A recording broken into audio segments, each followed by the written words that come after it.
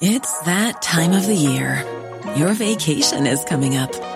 You can already hear the beach waves, feel the warm breeze, relax, and think about work.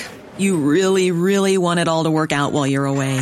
Monday.com gives you and the team that peace of mind. When all work is on one platform and everyone's in sync, things just flow. Wherever you are, tap the banner to go to Monday.com.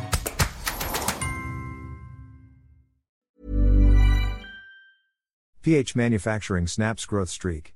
Domestic manufacturing conditions worsened in August with a key indicator signaling a contraction in the sector, S&P Global Market Intelligence said on Friday. S&P Global's Philippine Purchasing Managers Index, PMI, slipped to 49.7 for the month, dropping from 51.9 in July to below the critical 50.0 mark. PMI readings above 50.0 point to growth while those below indicate a contraction.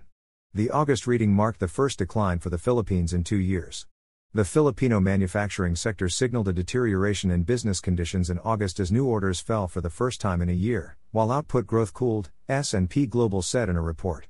Moreover, manufacturing employment was pared back for the third successive month and at the strongest pace in nearly 2 years, it added. S&P Global still described the drop as fractional, and economist Mariam Baluch said the latest data pointed to a mixed picture. While the headline PMI figure signaled an end of the growth period seen over the past 2 years, at the same time many companies were also gearing up for greater sales in the coming months, with buying activity and stocks raised in August, she noted. Philippine manufacturing, Baluch continued, is showing visible cracks given weak demand trends and the staffings. High interest rates and inflation, along with a downturn in China, she added, point to the likelihood of subdued growth in the coming months. S&P Global noted that higher fuel and raw material prices led to raised cost pressures. Inflationary pressures still eased and was modest, and some companies were said to have offered discounts due to heightened market competition. Factory orders fell for the first time since August last year and firms blamed demand conditions and even the weather. While foreign orders rose, the increase was marginal and the softest since the current growth trend began at the start of 2023. Output growth was the weakest in a year and buying activity hit a 3-month low. This led to a third straight month of layoffs and resignations, and non-renewal of contracts also contributed. While still moderate, the reductions were the largest in nearly 2 years. Unfinished work contracted for a second straight month and the lack of pressure to produce more also weighed on employment.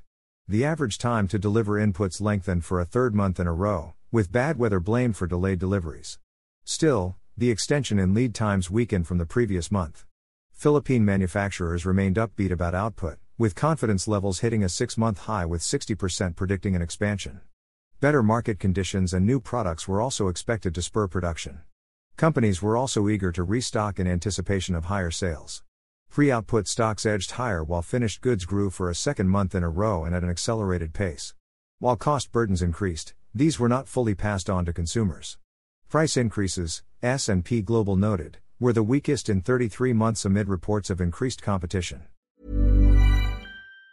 Even on a budget, quality is non-negotiable. That's why Quince is the place to score high-end essentials at 50 to 80% less than similar brands. Get your hands on buttery soft cashmere sweaters from just $60, Italian leather jackets, and so much more. And the best part about Quince, they exclusively partner with factories committed to safe, ethical, and responsible manufacturing. Elevate your style without the elevated price tag with Quince. Go to quince.com/upgrade for free shipping and 365-day returns.